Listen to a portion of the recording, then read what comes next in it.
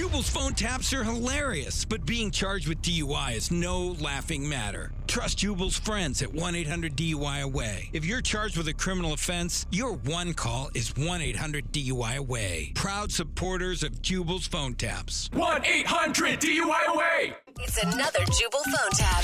Weekday mornings on the 20s. Only on Moving 92.5. Hello? Hi, my name is Mikey Pendergrass, and I'm calling from Public Utilities. I was looking to speak with Christine. Yes, this is.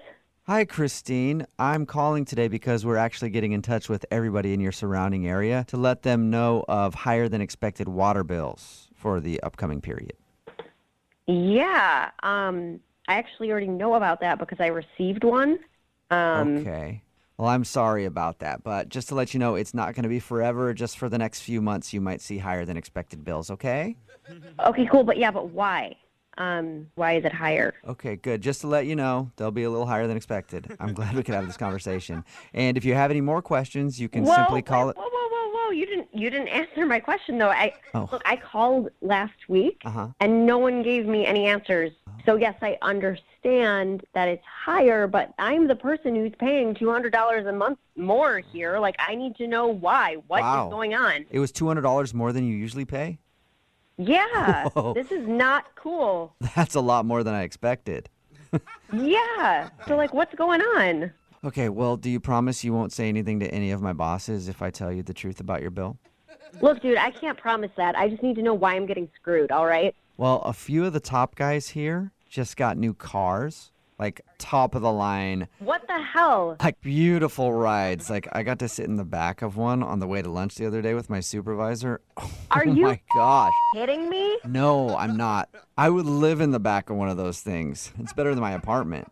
So you're telling me that your supervisor raised the cost of my water bill so you can go sit in the back seat of some fancy ride? Well, are you kidding me right now? Well, it's not just him. It's like all of the management guys. They all got new Mercedes. What? Yeah. I was in the break room the other day getting water, and I heard all of them talking and joking around. They're like, how are we going to pay for our new cars? And then one of them was like, we should just raise rates for a few months. And then they all laughed and walked out. Do you understand that this is illegal? Do you understand that what you're telling me right now is 100% illegal? Really? It's illegal to raise somebody's water rates to buy new cars? Yes! What the is wrong with you? Do you have a brain inside of your skull? Of course it's illegal. Oh, no. This is up. I think I just realized I shouldn't have told you that information. Yeah, but you did, so now I know. I'm new here, and I didn't know better. Can we act like we never had this conversation? No, are you kidding me? I'm going to tell everybody. I'm going to call my neighbors. I'm going to walk around my neighborhood with flyers and put it on every single person's door so they know why their water bill went up $200 a month. Are you serious? Oh, man. I'm so angry right now. What the dude? I definitely shouldn't tell you about the boats then, huh?